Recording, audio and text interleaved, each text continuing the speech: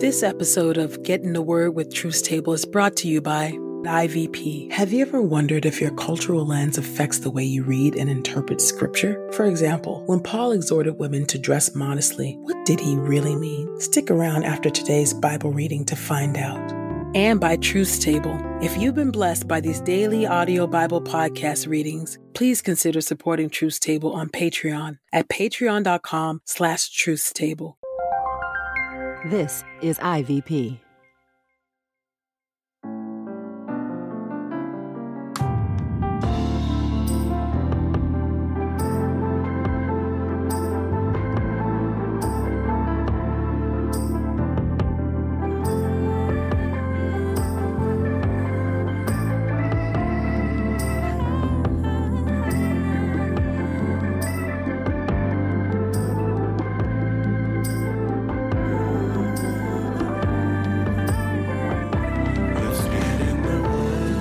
You're listening to Get in the Word with Truth Table. Your word is truth, your word is life. Presented by InterVarsity Press. Your word is truth, your word is life. The daily audio Bible podcast, read by Dr. Christina Edmondson. And Ekemini Uwan. Let's get in the word today. God's got something to say. Let's get in the Word, and may the Word get in us. Open our eyes that we may behold wonderful things in your word. Old Testament reading. 1 Samuel chapter 17. David kills Goliath. The Philistines gathered their troops for battle. They assembled at Soko in Judah. They camped in Ephes Damim, between Soko and Azekah. Saul and the Israelite army assembled and camped in the valley of Elah, where they arranged their battle lines to fight against the Philistines. The Philistines were standing on one hill, and the Israelites on another hill, with the valley between them. Then a champion came out from the camp of the Philistines. His name was Goliath. He was from Gath. He was close to 7 feet tall. He had a bronze helmet on his head and was wearing scale body armor. The weight of his bronze body armor was 5,000 shekels. He had bronze shin guards on his legs, and a bronze javelin was slung over his shoulders. The shaft of his spear was like a weaver's beam, and the iron point of his spear weighed 600 shekels. His shield bearer was walking before him. Goliath stood and called to Israel's troops, "Why do you come out to prepare for battle? Am I not the Philistine, and are you not the servants of Saul? Choose for yourselves a man, so he may come down to me. If he is able to fight with me and strike me down, we will become your servants. But if I prevail against him and strike him down, you will become our servants and will serve us." Then the Philistine said, "I defy Israel's troops this day. Give me a man so we can fight each other." When Saul and all the Israelites heard these words of the Philistine, they were upset and very afraid. Now David was the son of an Ephrathite named Jesse from Bethlehem in Judah. He had 8 sons, and in Saul's days he was old and well advanced in years. Jesse's 3 oldest sons had followed Saul to war. The names of the 3 sons who went to war were Eliab, his firstborn, Abinadab, the second oldest, and Shammah, the third oldest. Now David was the youngest. While the 3 oldest sons followed Saul, David was going back and forth from Saul in order to care for his father's sheep in Bethlehem. Meanwhile, for 40 days, the Philistines approached every morning and evening and took his position. Jesse said to his son David, "Take your brothers this ephah of roasted grain and these 10 loaves of bread. Go quickly to the camp to your brothers. Also take these 10 portions of cheese to their commanding officer. Find out how your brothers are doing and bring back their pledge that they receive the goods. They are with Saul and the whole Israelite army in the valley of Elah, fighting with the Philistines." So David got up early in the morning and entrusted the flock to someone else who would watch over it. After loading up, he went just as Jesse had instructed him. He arrived at the camp as the army was going out to the battle line, shouting its battle cry. Israel and the Philistines drew up their battle lines opposite one another. After David had entrusted his cargo to the care of the supply officer, he ran to the battlefront. When he arrived, he asked his brothers how they were doing. As he was speaking with them, the champion, named Goliath, the Philistine from Gath, was coming up from the battle lines of the Philistines. He spoke the way he usually did, and David heard it. When all the men of Israel saw this man, they retreated from his presence and were very afraid. The men of Israel said, "Have you seen this man who is coming up? He does so to defy Israel, but the king will make the man who can strike him down very wealthy. He will give him his daughter in marriage, and he will make his father's house exempt from tax obligations in Israel." David asked the men who were standing near him, "What will be done for the man who strikes down this Philistine and frees Israel from this humiliation? For who is this uncircumcised Philistine that he defies the armies of the living God?" The soldiers told him what had been promised, saying, "This is what will be done for the man who can strike him down." When David's oldest brother, Eliab, heard him speaking to the men, he became angry with David and said, "Why have you come down here? To whom did you entrust those few sheep in the wilderness? I am familiar with your pride and deceit. You have come down here to watch the battle." David replied, "What have I done now? Can't I say anything?" Then he turned from those who were nearby to someone else and asked the same question, but they gave him the same answer as before. When David's words were overheard and reported to Saul, he called for him. David said to Saul, "Don't let anyone be discouraged. Your servant will go and fight this Philistine." But Saul replied to David, "You aren't able to go against this Philistine and fight him. You're just a boy. He has been a warrior from his youth." David replied to Saul, "Your servant has been a shepherd for his father's flock. Whenever a lion or bear would come and carry off a sheep from the flock, I would go after it, strike it down, and rescue the sheep from its mouth. If it rose up against me, I would grab it by its jaw, strike it, and kill it. Your servant has struck down both the lion and the bear. This uncircumcised Philistine will be just like one of them, for he has defied the armies of the living God."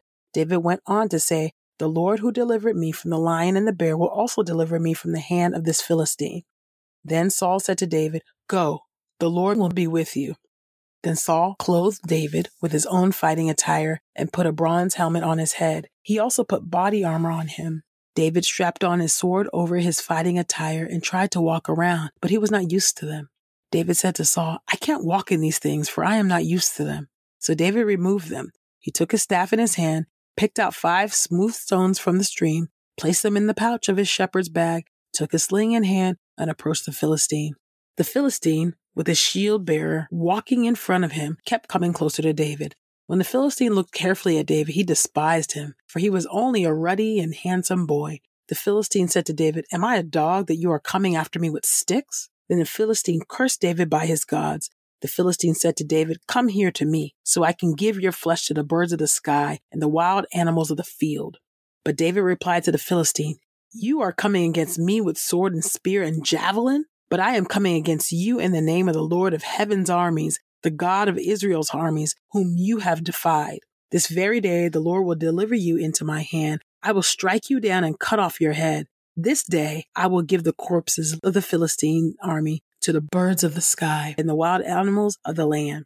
Then all the land will realize that Israel has a God, and all this assembly will know that it is not by sword or spear that the Lord saves, for the battle is the Lord's, and he will deliver you into our hand." The Philistine drew steadily closer to David to attack him, while David quickly ran toward the battle line to attack the Philistine. David reached his hand into the bag and took out a stone. He slung it, striking the Philistine on the forehead. The stone sank deeply into his forehead, and he fell down with his face to the ground. David prevailed over the Philistine with just the sling and the stone. He struck down the Philistine and killed him. David did not even have a sword in his hand. David ran and stood over the Philistine. He grabbed Goliath's sword, drew it from its sheath, and after killing him, he cut off his head with it. When the Philistines saw their champion was dead, they ran away. Then the men of Israel and Judah charged forward, shouting a battle cry. They chased the Philistines to the valley and to the very gates of Ekron. The Philistine corpses lay fallen along the Sharaim road to Gath and Ekron. When the Israelites returned from their hot pursuit of the Philistines, they looted their camp. David took the head of the Philistine and brought it to Jerusalem, and he put Goliath's weapons in his tent.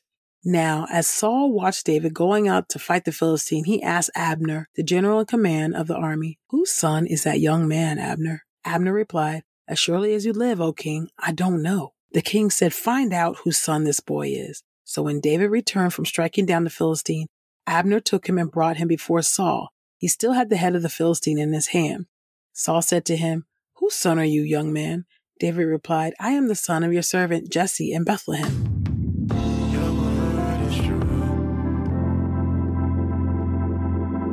New Testament reading. 1 Timothy chapter 3 through 1 Timothy chapter 4. 1 Timothy chapter 3, beginning at verse 1. Qualifications for overseers and deacons. This saying is trustworthy. If someone aspires to the office of overseer, he desires a good work. The overseer then must be above reproach, the husband of one wife, temperate, self-controlled, respectable, hospitable, an able teacher, not a drunkard, not violent, but gentle, not contentious, free from the love of money. He must manage his own household well and keep his children in control without losing his dignity. But if someone does not know how to manage his own household, how will he care for the church of God? He must not be a recent convert, or he may become arrogant and fall into the punishment that the devil will exact. And he must be well thought of by those outside the faith, so that he may not fall into disgrace and be caught by the devil's trap. Deacons likewise must be dignified, not two-faced, not given to excessive drinking, not greedy for gain, holding to the mystery of the faith with a clear conscience. And these also must be tested first, and then let them serve as deacons if they are found blameless. Likewise, also, their wives must be dignified, not slanderous, temperate, faithful in every respect. Deacons must be husbands of one wife and good managers of their children and their own households. For those who have served well as deacons gain a good standing for themselves and great boldness in the faith that is in Christ Jesus. Conduct in God's church. I hope to come to you soon, but I am writing these instructions to you in case I am delayed, to let you know how people ought to conduct themselves in the household of God, because it is the church of the living God, the support and the bulwark of the truth. And we all agree, our religion contains amazing revelation. He was revealed in the flesh, vindicated by the Spirit, seen by angels, proclaimed among Gentiles, believed on in the world, taken up in glory. 1 Timothy chapter 4, beginning at verse 1. Timothy's ministry in the later times. Now the Spirit explicitly says that in the later times some will desert the faith and occupy themselves with deceiving spirits and demonic teachings, influenced by the hypocrisy of liars whose consciences are seared. They will prohibit marriage and require abstinence from foods that God created to be received with thanksgiving by those who believe and know the truth. For every creation of God is good, and no food is to be rejected if it is received with thanksgiving, for it is sanctified by God's word and by prayer. By pointing out such things to the brothers and sisters, you will be a good servant of Christ Jesus, having nourished yourself on the words of the faith and the good teaching that you have followed. But reject those myths fit only for the godless and gullible, and train yourselves for godliness. For physical exercise has some value, but godliness is valuable in every way. It holds promise for the present life and for the life to come. This saying is trustworthy and deserves full acceptance. In fact, this is why we work hard and struggle, because we have set our hope on the living God, who is the Savior of all people, especially of believers. Command and teach these things. Let no one look down on you because you are young, but set an example for the believers in your speech, conduct, love, faithfulness, and purity. Until I come, give attention to the public reading of Scripture, to exhortation, to teaching. Do not neglect the spiritual gift you have, given to you and confirmed by prophetic words when the elders laid hands on you.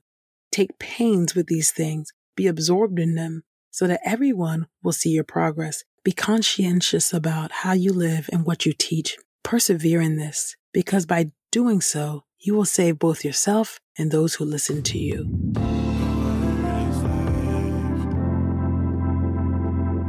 This is the word of God for the people of God. May God add a blessing to the reading of his word. Let us go boldly to God's throne of grace. God, I thank you. Thank you, sovereign Lord, the one who gives us the power, oh God, to defeat the Goliaths, oh Lord, in our lives. The one who gives us the confidence in you, oh God, to know that you are the one who goes out with us in battle.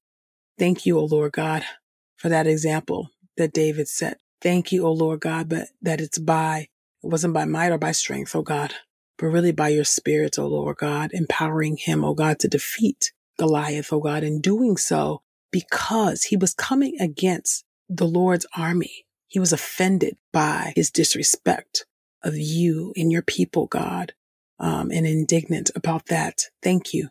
Thank you for that example and showing us, oh God, what it is that we are to abhor, what it is that we are to disdain, oh God. And thank you, oh God, for your word, oh God, in the New Testament, Lord. And even before I even move on to that, Lord, I just pray for those who are facing Goliaths in their own lives, oh Lord God, who are thinking, and wondering and facing serious obstacles that they feel they can't overcome, oh God. I just pray that you would show up mightily, that you would give them creativity, and show them, oh God, how it is that they, oh God, can conquer and prevail, oh Lord God, and show them that you are with them. Make your presence known to them in real ways, oh Lord God. And I thank you, Lord, for the New Testament reading, oh God, that talks about how we ought to live, and not only the requirements, oh God, for deacons and overseers, oh God, but we ought to have those characteristics too, oh God. We ought to carry ourselves in those ways too, as believers, oh God, regardless of our title, regardless of our position in the church, regardless of our callings, oh Lord God. May we all be temperate. May we all have self-control. May we all be gentle. May we all have our household in order, oh God. And I pray what struck me there in those passages, oh God, is the qualification of the overseer, the deacons, that they should have a good reputation among those outside of the faith. Oh God, we are in a crisis of leadership in and outside of the church, oh God. So many leaders have terrible reputations for hypocrisy, for slander, oh Lord God, for abuse, carrying on as if they've never seen or tasted and seen that the Lord is good. Father, I pray, oh God, that you, oh Lord God, will help us, oh Lord God, to be people that walk in the light. It is the hypocrisy of believers and leaders in the church, oh Lord God, that is repelling people, that is turning people off from the church, that's leading people to walk away from the church, oh Lord God, and sometimes the faith altogether. God, would you help us? Would you help we know, oh God, that you're sanctifying your church, oh God. Would you help us to examine ourselves, oh Lord God? Would you help us to live lives that are congruent with your gospel? Would you help us, oh God, to desire to have good character and to have a good reputation, oh God, among unbelievers, oh God, and absolutely among believers too. Lord, help us. Help us not to be stumbling blocks, oh God. Help us to make level paths, oh Lord God, so that the disabled can walk, oh Lord God. Would you help us, oh Lord God? Would you help us to not put any barriers in front of the gospel, any barriers, oh God, to the church, oh Lord God? Continue to clean up your church, oh Lord God. We know that judgment begins in the house of the Lord. Let thy will be done, oh God. I pray this in the mighty and matchless name of Jesus. Amen. In their book, Misreading Scripture with Western Eyes, biblical scholars Brandon O'Brien and E. Randolph Richards shed light on the ways that Western readers often misunderstand the cultural dynamics of the Bible. When Paul exhorted women to dress modestly, he was likely not referring to racy clothing, but instead, he was most likely concerned about economic modesty, that Christian women not flaunt their wealth through expensive clothes, braided hair, and gold jewelry. Getting beyond our cultural assumptions is increasingly important for being Christians in our interconnected and globalized world. Learn to read Scripture as a member of the global body of Christ with the book Misreading Scripture with Western Eyes. As a listener of this podcast, you can get 30% off plus free U.S. shipping when you use the promo code The Word. That's promo code THEWORD at ivpress.com. We pray this time of Getting the Word with Truth Table has encouraged us all to not only be hearers of God's Word, but doers. Share your reflections on these scriptures with us on Twitter and Instagram using the hashtag #GetInTheWord and hashtag #TruthsTable. Saints, whatever is honorable, whatever is just, whatever is pure, whatever is lovely, whatever is commendable, if there is any excellence, if there is anything worthy of praise, think about these things, practice these things, and the God of peace will be with you. Go with God. Get in the Word with Truth's Table is a production of InterVarsity Press. For 75 years, IVP has created and published resources that deepen lives for Christ to engage the university, church, and the world. Visit ivpress.com for more information. Our Bible reading plan is from BibleStudyTogether.com, and the Bible version is the New English Translation used by permission. Sound engineering is from Podastery Studios, and our executive producer is Helen Lee.